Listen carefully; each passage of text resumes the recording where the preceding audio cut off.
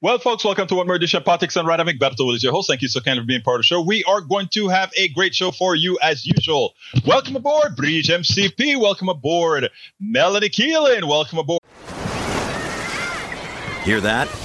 Believe it or not, summer is just around the corner. Luckily, Armor All, America's most trusted auto appearance brand, has what your car needs to get that perfect summer shine. Plus, now through May 31st, we'll give you $5 for every $20 you spend on Armor All products. That means car wash pods, protectant, tire shine, you name it. Find out how to get your $5 rebate at armorall.com. Armor All, less work, more clean. Terms apply. Lee Grant and of course there is E2247.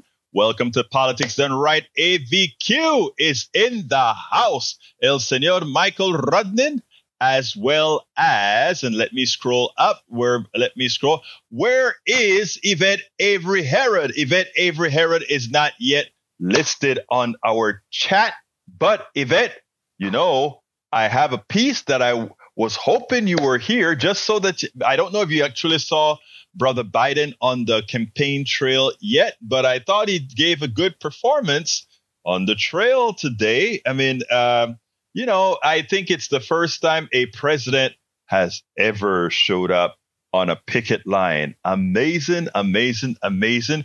Cassidy Hutchinson, yes, in fact, she was awesome, right? I mean, you sit down and listen to the innocence of this young lady. Oh, my God. She had to learn rather quickly.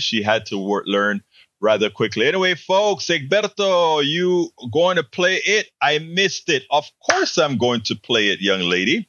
I have it all queued up just for you. Eric Hay says, who cares?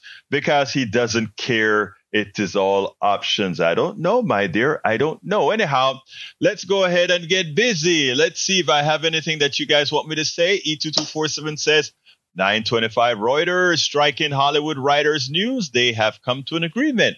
E2247 also says, why does Biden pretend to be so friendly to us common folks while he's installed and abides by his Homeland Security Advisory Council following aficionados?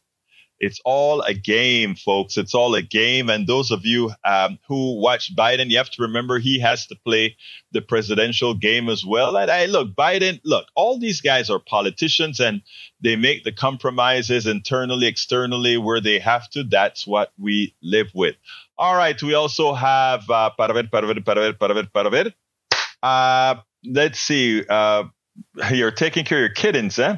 All right. Eric Hayes says Harris County commissioners at work for the taxpayer now using federal money shenanigans, CARES Act, and American Rescue Plan, $900 million being misused. In your thought, they're misused, but you know, somebody else doesn't think that way. But again, you are just wanting to object. Try a positive affirmation sometime, my friend.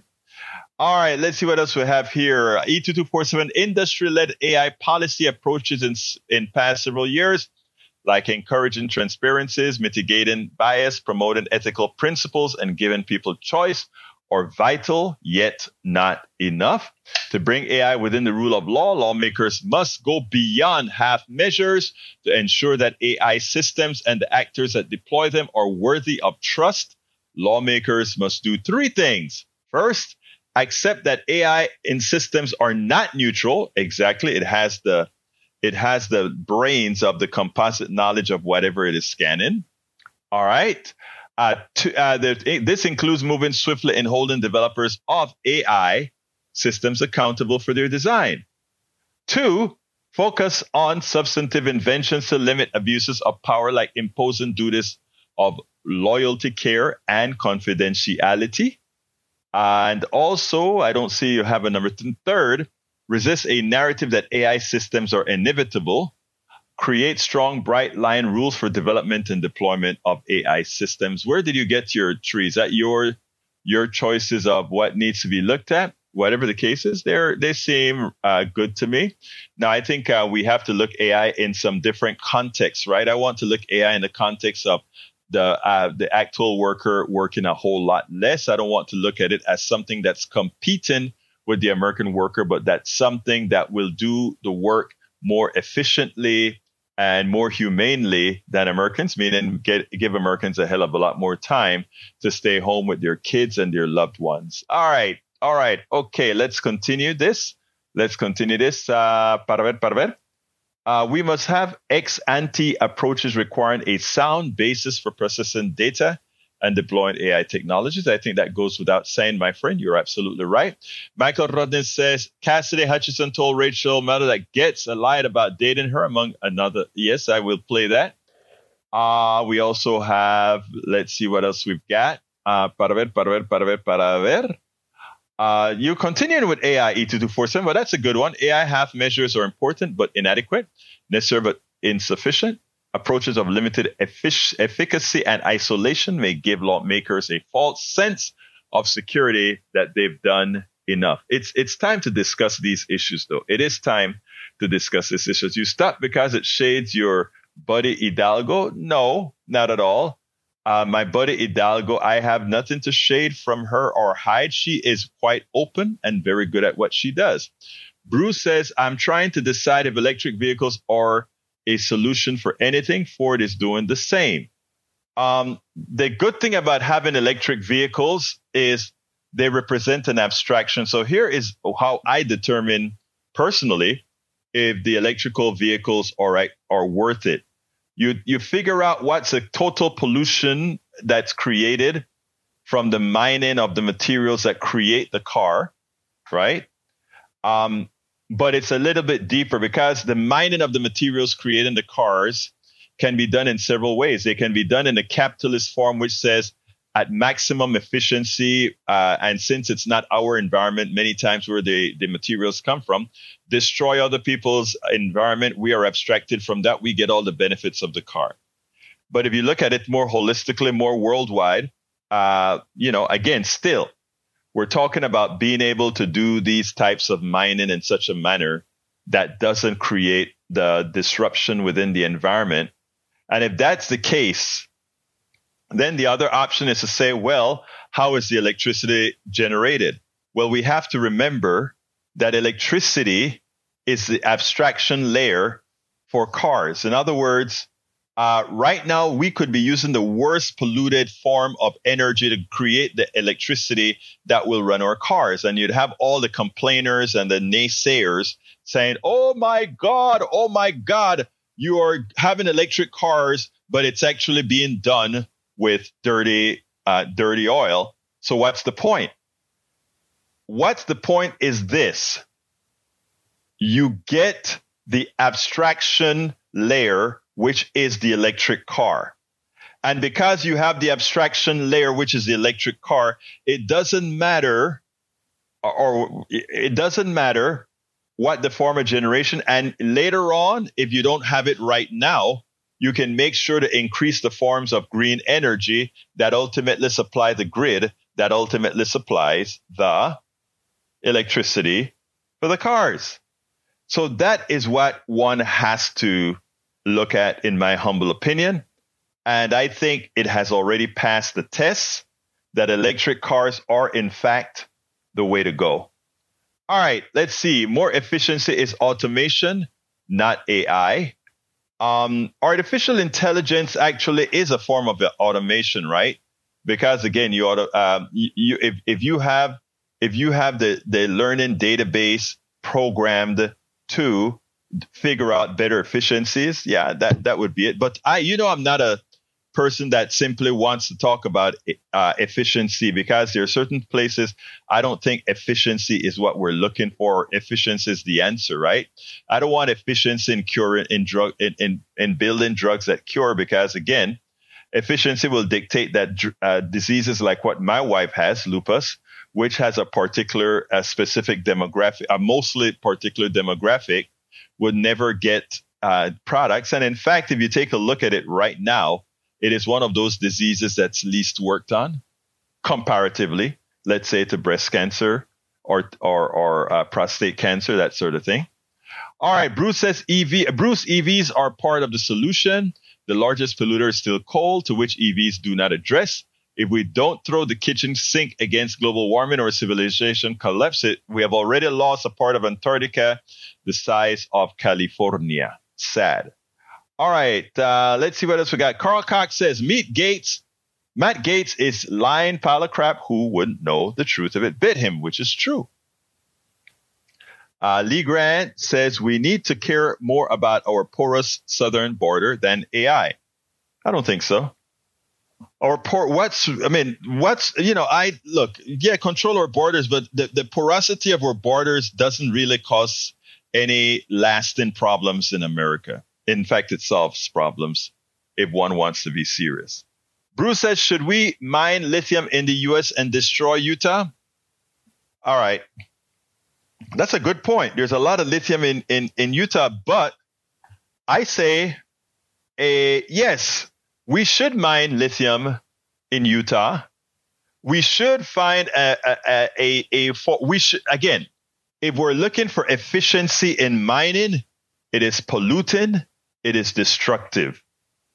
However, if we look for a sustainable form of mining that actually costs a lot more money to mine, and not only costs more money to mine, but, protects the environment in the process, it'll cost more. In fact, in today's current capitalist economy, it probably wouldn't be efficient, right? But in some other form of economy where profit is not the ultimate outcome, it would be extraordinarily sufficient. But we have to change our thought process, because the reasons we don't have canals that bring water from let's say the wet areas in this country into the deserts is because it doesn't make economic sense in a capitalist society. However, in a society where we have free enterprise and the government involved in doing the things that private sectors are not likely to do, we could do it. We could build a network of pipelines and water distribution throughout the country so that when one area is wet, we can pump the water to more dry areas. We can do all of that. The limiting factor is the false thing called money. But think about it. If we were, for every unemployed person, for everybody that's coming over the border wanting a job, we would have the jobs, the productivity necessary to build canals and sustain canals and bury electric wires under the ground. We could do all of that. Capitalism stops us from doing it because under that particular concept, right, they haven't figured out how they can make a buck doing that. But the government can just do it. It can just employ people to do that. But we won't, because at that point, people would see why capitalism is a failed economic system. All right. Bruce said, shouldn't we mine lithium in the U.S. and destroy it? Okay, I answered that already. Let's see what else we have. Lee Grant says, I'm enjoying my electric robotic lawnmower right now. There you go, brother. I'm assuming you're not pulling my strings. Mining to save fossil fuels may cause more harm. No, not again. Mining does not have to be destructive. Destructive mining is done for efficiency in a capitalist society. Let's remember how we used to mine for gold in certain parts of California. We will just take a high pressure hose and wash down a mountain and collect the gold. Think about that. That is a very efficient way of mining for gold. But it's very destructive to the environment. Now, if we go ahead and mine the gold and we put the refuse on one side, we go ahead and mine the gold. If there are certain kinds of chemicals that have a tendency to leach, we create the barriers to prevent that. It's very inefficient from a capitalist point of view. But if you give a value to the environment and you give a value to these other things, it turns out being efficient, and we just do it that way. It's just that the capitalist system doesn't have an answer for that. All right. Let's see what else we got. Child labor is a sloganeering talking point for conservatives as Republicans are trying to legalize child labor here in the U.S. If conservatives actually cared about child labor, they wouldn't be electing Republicans who are so favor of deregulating business that they'd bring this horror back. Exactly. It's a sham, right? The only reason they care about child labor is right now child labor is bringing a lot of the rare earths up, right? Which is a bad thing. We don't want child labor doing that. But they're concerned about the rare earth creating enough batteries and all these things to put the oil industry out of business. That's their concern. That's their real concern. Come on, people. Don't take our eyes off the ball. All right. Mike Cisak says we couldn't mine enough lithium in the world to provide enough for the batteries of electric cars, let alone the electric devices. You keep believing the right-wing stuff. We can mine a whole lot of materials to create batteries out of lithium, out of NIMH, and out of many other types of batteries. You don't have to limit yourself to one form. But that said, that's not a true statement about lithium. That's a statement coming out of, I believe, of the Heritage Foundation or the Cato Institute, which when it comes to these issues should never be believed. All right. What else have we got here? Daniel Lido says Democrat governance will destroy us way before the environment. Okay, well, let us govern and destroy us then. Okay. My Six says, oh, here comes the unicorn way of mining from the left. I love that. I love that. I love that. Ignore the bait comments so we can have a show, please.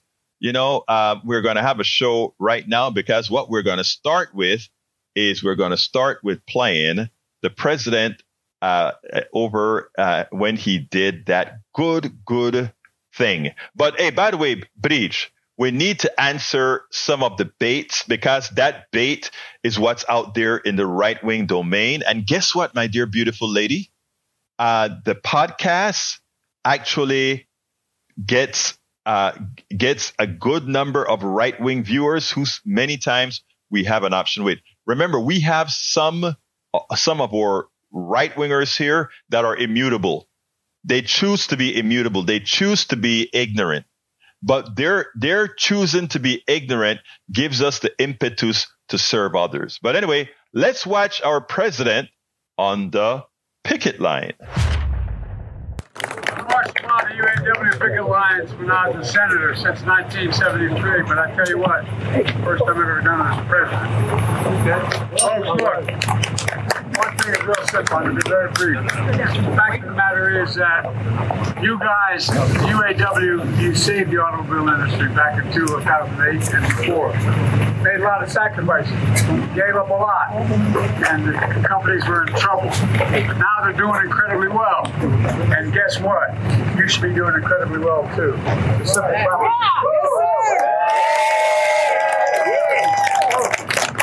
Stick with it. You deserve the significant raise you need and other benefits. Let's get it! Let's get back what we lost, okay? Yeah! We say it's about time for them to step up for us. Now, there's a guy I know you don't know here, but I brought him along anyway. Sean Payne, your president. Yeah!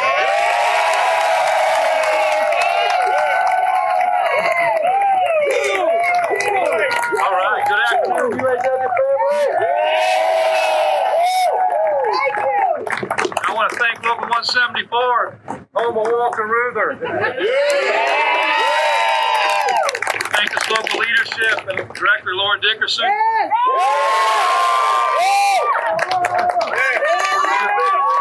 Because you're all the reason we're here. This is all about the membership. You know, this site, Willow Run, it holds a historic place in the history of our union and our country. You know, this was part of the arsenal of democracy during World War II. It's where they built the B-24 Liberator bomber. You know, that bomber, they built one of those per hour when they were at their peak. It's what helped us win the war. So today, 80 years later, we find ourselves here again with the arsenal of democracy. It's a different kind of arsenal of democracy, and it's a different kind of war we're fighting. Today, the enemy isn't some foreign country miles away. It's right here in our own area. It's corporate greed. And the weapon we produce to fight that enemy It's the liberators, the true liberators. It's the working class people. All of you working your butts off on those lines to deliver great product for our companies. That's right. That's how we're going to defeat these people. That's how we're going to defeat corporate greed, is by standing together.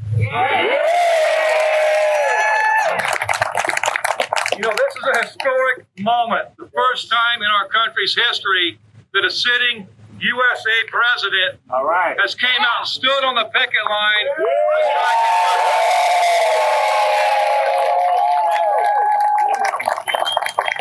Our president chose to stand up with workers in our fight for economic and social justice. Thank you.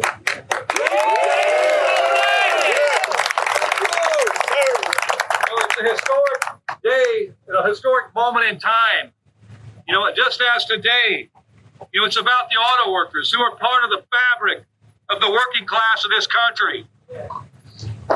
We're the people that make the world run. It's not the billionaire class, not the elite few. It's the working class of the billions of people who've been left behind. That's what this battle's about, changing that. You know what's going to move this? It's not some executive that owns our future. It's us. It's working class people from all walks of life. You know, it's what we decide to do together that's going to change it. It's going to shape the future of this earth and for future generations. And that's the economic reality that corporate executives don't want us to recognize. Yeah. I see these CEOs try to justify a system where they take all the profit and the workers are left to fight for the scraps and live paycheck to paycheck. That's got to end. Yeah. They say they deserve all the profit because they say they're different. You know what? They are different. They have different degrees. They have different responsibilities. They have different titles, different positions. You know what? I agree, though. They're different. Let's talk about some of that. These CEOs sit in their offices. They sit in meetings. They make decisions. But we make the product.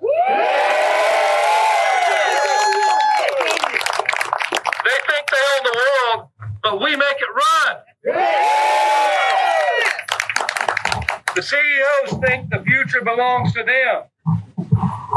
Today belongs to the auto workers and the working class. And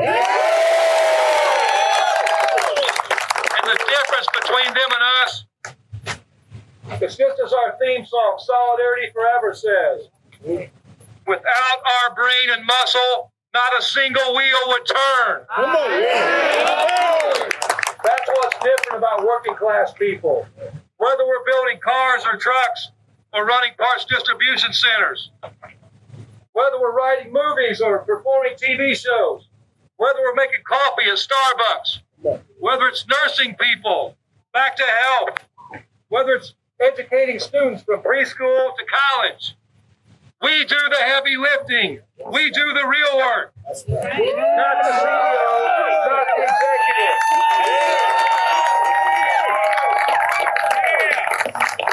And though we don't know it, that's what power is. We have the power. The world is of our making. The economy is of our making. This industry is of our making. And as we've shown, when we withhold our labor, we can unmake it. And as we're going to continue to show, when we win this fight with the big three, we're going to remake it. In this union, the members are the highest authority. In this country, the people are the highest authority. And so today, I just want to take a moment to stand with all of you, with our president, and say thank you to the president. Thank you, Mr. President, for coming. Thank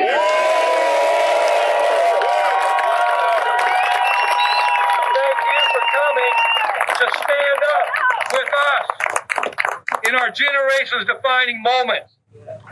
And we know the president will do right by the working class, And when we do right by the working class, you can leave the rest to us because we're going to take care of this business. Thank you for coming out. Thank you for being a part of this fight. And let's get back to winning solidarity for all of our members and economic and social justice for all of our members.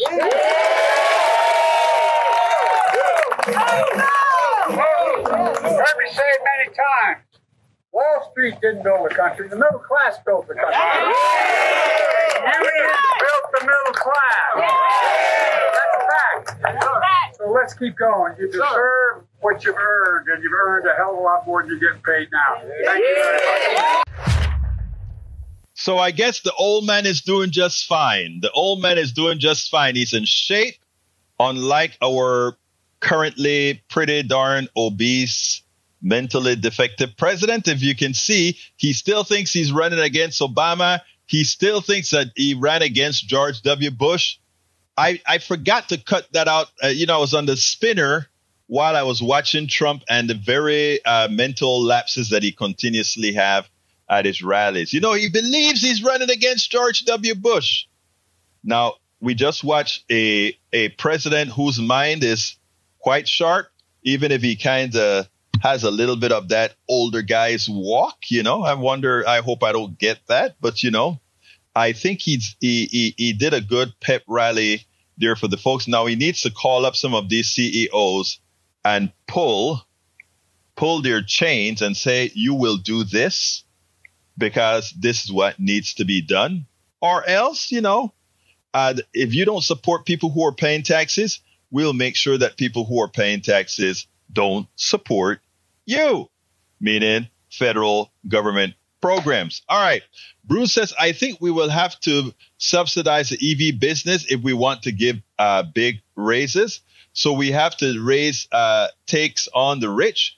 Elon the dumb can make EVs for a profit. What do his employees get paid? $45 an hour when you include all the benefits, while the UAW is, I think, $60 an hour when you include all the benefits, somewhere in that kind of ballpark.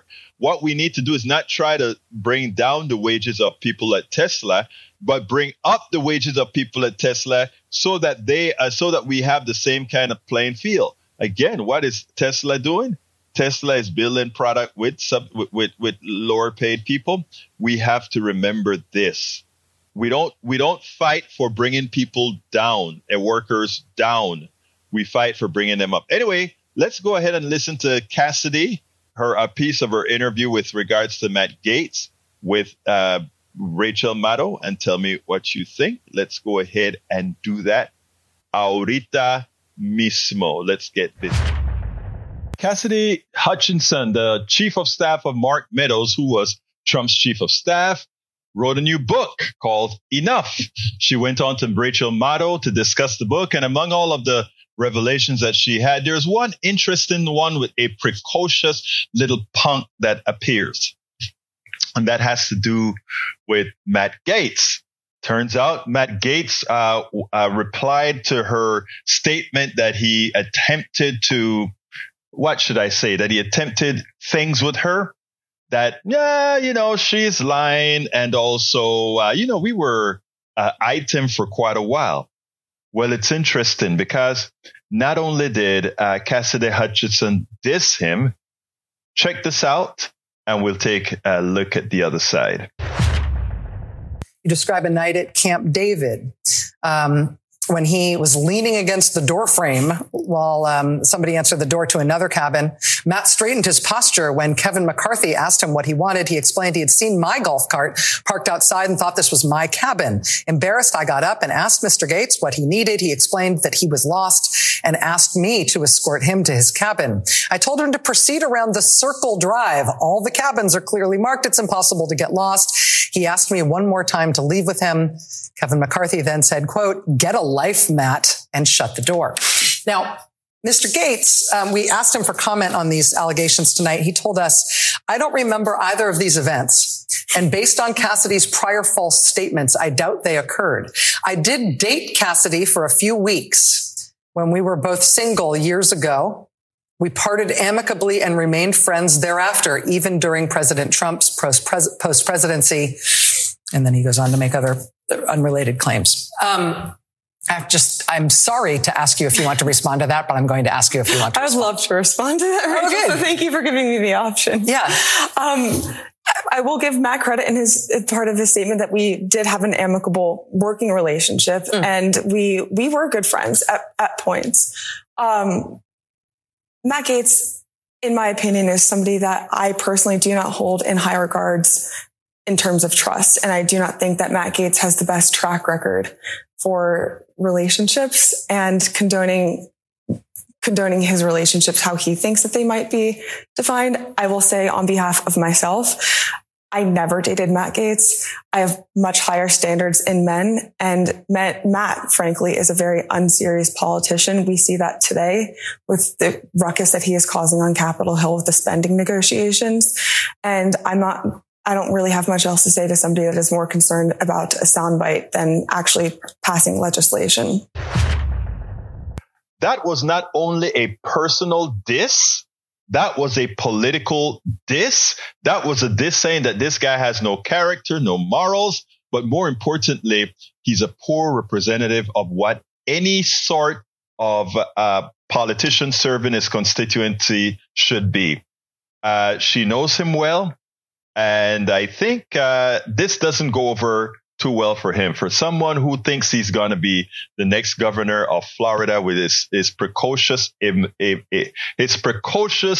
in very immature, illogical self, I think this could be a bit damaging. We spend a lot of time deconstructing the news, trying to parse it into a form that everybody can understand. We try to find those little nitpicks where it flies above the fray, etc. If you really like these videos that we do, I want to ask a big favor. Please go ahead. Number 1, subscribe to our channel. And number 2, please join if you can. Thank you so kindly for watching. Keep watching. Please remember to share. We must populate the entire internet with our progressive message, a message that we know is what most Americans say that they want. So help us, please. Absolutely what most Americans say that they want. And that is why we constantly say we've got to be with the independent media, and specifically the progressive independent media. Anyhow, we have some more videos to play for you. Specifically, I want you to listen to Amanda Carter. Amanda Carter was talking about the book that was written about Mike Milley, the Joint Chief of Staff. And she was concerned because Milley said that he believed Trump would arrest him if he ever got back in power. But then at the same time, he said, but I don't think Trump is ever going to get back into power. To which many say, why would you say that? What has changed to make it that it would make it that much more impossible for Trump being in power? Nothing has really changed. I want you to listen to her, Amanda Carpenter. She's a conservative editor for several rags. Let's go ahead and play her, and then we'll take it en el otro lado. General Chief of Staff Mike Milley called out Donald Trump for many things, including a time that a wheelchair-bound veteran, he told him after he came there, why do you bring people like this to the show? People don't want to see this. In other words, Trump just showed his inhumanity. So there are a whole lot of things that Mike Milley called out Trump for. And for that, Trump wants him, for all practical purposes, executed. But, you know, in the recent book, Mike Milley said that he thinks at some time Trump may just try to arrest him. But he thinks that wouldn't occur because he doesn't think Trump can win. What's interesting is a conservative editor kind of admonished him. She has a very compelling statement that I think not only conservatives who want democracy to remain to hear, but a story that just about everyone thinking about, well, it can't happen here, even if we elect Trump again because we just don't like Biden. This is what could happen. I want you to listen to her because I think she nails it.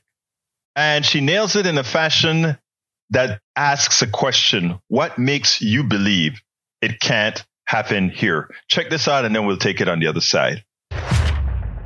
Amanda, your colleague Ian Basson said on this program something that has haunted me since the minute it came out of his lips. He said, and I think govern is too generous. I think he will rule as an autocrat would rule, but he wouldn't leave.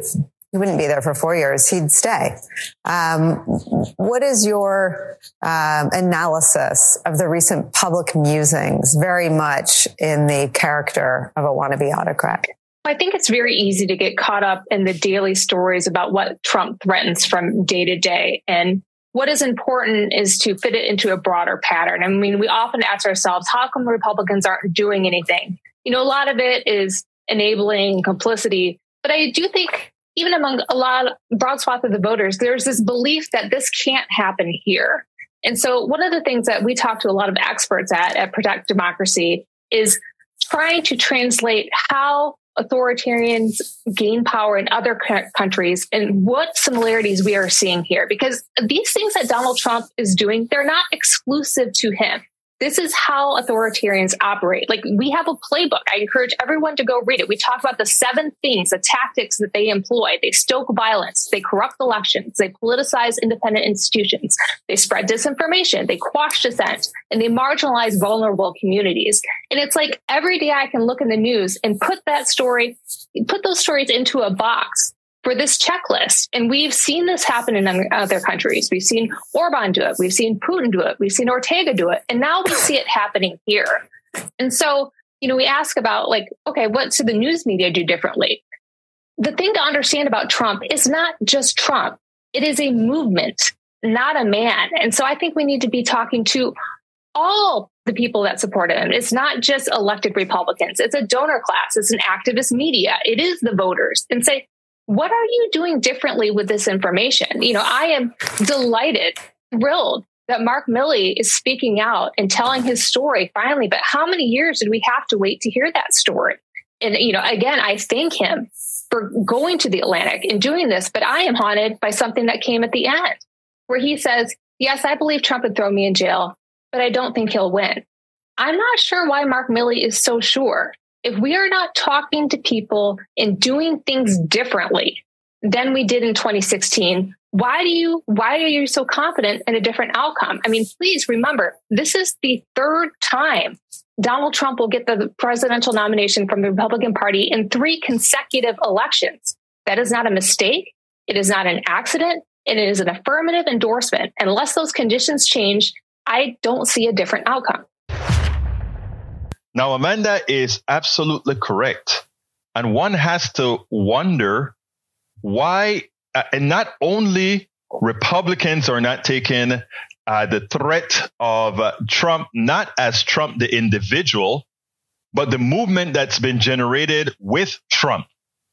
Because that is the real danger. The danger is not the man.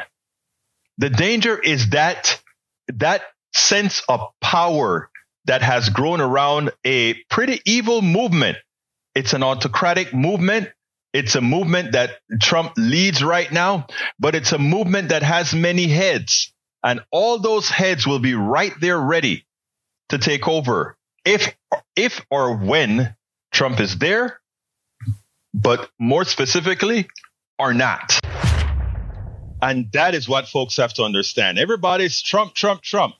Trump is right now the person who can be the facade of an evil movement. That's all he is, the facade of an evil movement. But the evil is inherent to that particular movement already. That evil is there, and it's manifested by Matt Gaetz. It's manifested by the guy here from Texas. It's manifested by the South Carolina MTG or whatever she is, Marjorie Taylor Greene. That disease, that cancer, that evil is within the leadership already.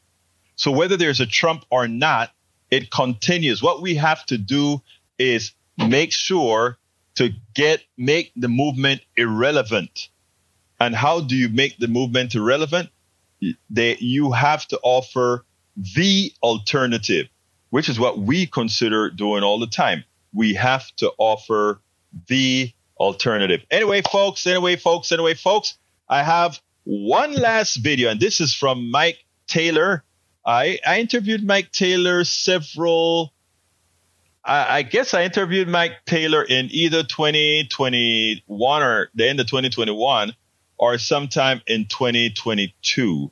While I play this one, I'll find the link of the previous interview that I did with him. But he had some words to say yesterday that I think folks ought to listen to as well. So let's go ahead and listen to Miles Taylor, and then we'll take it en el otro lado. Remember Miles Taylor? Miles Taylor was Trump's former chief of staff of Homeland Security. I interviewed Miles Taylor several years ago when he came out with that book. I think it was titled Democracy, Blowback, a Warning to Save Democracy or something like that when he came out with that book. Because remember what that book was, right? It was actually, I think it was a warning. Anonymous is what, well, no. He wrote the letter anonymous to the Times, I believe, something to that effect. And then later on, he wrote the book Blowback. I interviewed him after I think he came out or was discovered. And you know what? He gave us a hell of an interview back then. But he was on with Deadbeat White House recently, where he actually pointed out that he's frustrated that Americans are simply probably not serious. And just maybe, if this guy gets elected, it would be something we deserve. Actually, I want you to listen to how he says it, and then we'll take it on the other side. It's important to understand that the frontrunner of the Republican Party stands on the other side of 80% of all Americans who oppose political violence. The frontrunner of the Republican Party stands on the other side of 85% of Americans who oppose extrajudicial punishments, shooting drug dealers, shooting people convicted of drug crimes. 68% of all Americans stand on the other side of the Republican frontrunner when it comes to choice and reproductive health care. And 85% of all Americans stand on the other side of the Republican frontrunner when it comes to gun safety legislation. He was, throwing around and caressing a firearm today. I mean, you can cover him, but you can't start a sentence or end a sentence without reminding people that he's been indicted for his own conduct by 4 different jurisdictions and that he's on the other side of 65 to 90% of the American people on every issue that people vote on. We are living in a masterclass of silence and complicity right now in our country. It's not like any of this is new. 5 years ago this month, Nicole, I wrote an opinion piece about how Donald Trump's own people thought he was incompetent and dangerous. And you know what his response was? It was a 7-letter tweet. Treason? ? And his supporters leaned into that, right? They treated it like it was treason. That's why it was so resonant to me when I saw this piece about Mark Milley this weekend, is it's the same language he's been using for years against anyone who criticizes him. He assumes they're enemies of the state, and he's convinced millions of his followers that people are enemies of the state. This is autocratic rhetoric. I've spent the past couple of weeks, Nicole, in Eastern Europe, where there's a long history of living under the threat of autocratic rulers. And I was at a dinner and these people asked me, is Trump going to be a dictator in a second term, or is he just saying this? And I almost blew my top. I was like, who at this point thinks he's just saying this? Yes, he will govern as a dictator. And I'm willing to submit that there's not anyone else in the United States who's asked more ex-Trump officials the question that I've asked them, which is what will happen in a second term? I've asked hundreds of them that question now, and the answer is pretty much universal. He'll govern without restraint. He will govern with retribution in mind. He will jail his opponents. He will abrogate the U.S. Constitution. And what's astounding is these aren't our words. They are his words. This is the man who said he wanted to suspend the Constitution. And I'm really incredibly frustrated at this point because the people who've been inside the belly of the beast are saying he will govern like an autocrat. And yet you still have 50% of Republicans at least saying they want him to be the nominee. He's the overwhelming favorite. And frankly, if we put someone like that back in the White House, it's tough to think that we won't deserve everything we get after that. But we need to go into it clear-eyed because it will be the end of the Republic. And I believe that firmly. Steller's right. I mean, he's absolutely right. The fact of the matter is the following. If we don't, independent media, all media, don't get on board now and pretty much dispel the fantasies that Trump comes out with that makes him continue to be a plausible candidate.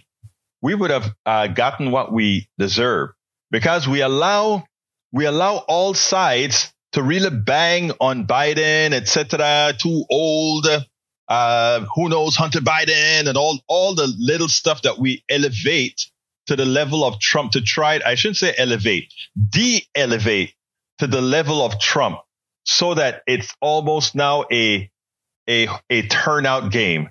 This election shouldn't be a turnout game. This election should be a values game. This election should be a determination based on not only qualification, but based on deservedness for the job. Will it be? Well, Miles Taylor is concerned, but what he says at the end is true. If we elect Trump, maybe we would have deserved to have Trump. Absolutely so. Absolutely so. Bruce has the thing. The pie chart above shows the distribution of registered voters by age for a community. Registered voters are randomly selected from this distribution to be called for duty. What are the odds in age range that the first person called for jury duty is in the range of 25 to 35 years? I don't know, but I haven't done any calculations, but that is a chart that he has out there. Anyway, folks, I put inside of the chat the interview that I did with Miles Taylor in 2021. It was you should check it out. I put the link in there as well. It's just after I think he got exposed as a person who wrote that letter. I think it was in the Washington Post or the New York Times. I can't remember specifically. Really. Anyhow, folks, I don't have any more videos to show, and I have a major interview that I'm doing with a station. I think the station is in Michigan. I think they are in like a couple hundred networks or something like that. So I need to do a quick and dirty preparation for that. I want to ask all of you out here who have the wherewithal to support the program. How can you support the program? You can support the program by simply going to politicsdoneright.com/support. politicsdoneright.com/support. And you can also become a paid member of our newsletter. We send out the newsletter at 5 every morning, and then we send it out with other important stuff every so often. It is a good way to support us. It's like saying, Egberto, we're going to buy PDR, Politics Done Right, a cup of coffee per what? Per month. Is that bad? No, I need hundreds, more like 1,500 of those, or a bit more, so that we can actually start getting some help. I don't know if you guys have recently looked at our channels, specifically our, I've started centralizing on a lot of, what should I say? Instagram and TikTok. Instagram and TikTok. And so what I want to do is maybe I should put our Instagram link in there if I can figure out how to pick out the profile. Let's see if it'll allow me to do that. I should have had that prepared, but I don't.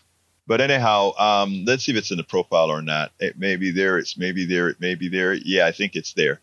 So here we go. I think this is it here. This is my TikTok profile, http:// there you go. Check that out. And you can also go to our Instagram profile. And we have a whole lot of, we're doing a whole lot of that now. And the reason why we do that is to extend the reach. And, we've been doing pretty darn good as far as getting the message out there in this format. So please help us. Please go ahead and like or follow my my TikTok channel. Please go ahead and let me go ahead and get to the TikTok channel portion if I can. And I think I can. Where is my TikTok? How do I get to the TikTok profile? Let's see. I'm in my Instagram profile. I'm trying to get to the Instagram profile. Well, I can't figure it out right now, But anyhow, folks, please consider going ahead and subscribe to or follow these particular ones. Anyhow, again, please support the program at politicsdoneright.com/support. Here is the link. And please link to our newsletter. Please go ahead and become a paid subscriber of our newsletter, a coffee or so a month, and it will be great. Anyway, I got to get out of here a bit early today. We're leaving about 5 minutes early. My name is Egberto Willies. This is Politics Done Right. Oh, wait a minute. You mentioned Vivek, Eric. I want to say something about Vivek real quick. Did I hear Nanette Bird-Smith? Welcome aboard. I haven't spoken to you in a while. Vivek, it turns out, his father's not a citizen. Oh, and not only that, but there are rumors that from some people on the conservative side that his parents were illegal, not illegal, I don't use that word, undocumented for a while. I don't know, but that's what somebody I heard say. Would have to verify that. But anyway, folks, support the program. My name is Egberto Willies. You know how I am going to end this program. My name is Egberto Willies. This is Politics Done Right, and you know how I end this program. I am what? Out. We spend a lot of time deconstructing the news, trying to parse it into a form that everybody can understand. We try to find those little nitpicks where it flies above the fray, etc. If you really like these videos that we do, I want to ask a big favor. Please go ahead. Number 1, subscribe to our channel. And number 2, please join if you can. Thank you so kindly for watching. Keep watching. Please remember to share. We must populate the entire internet with our progressive message, a message that we know is what most Americans say that they want. So help us, please join.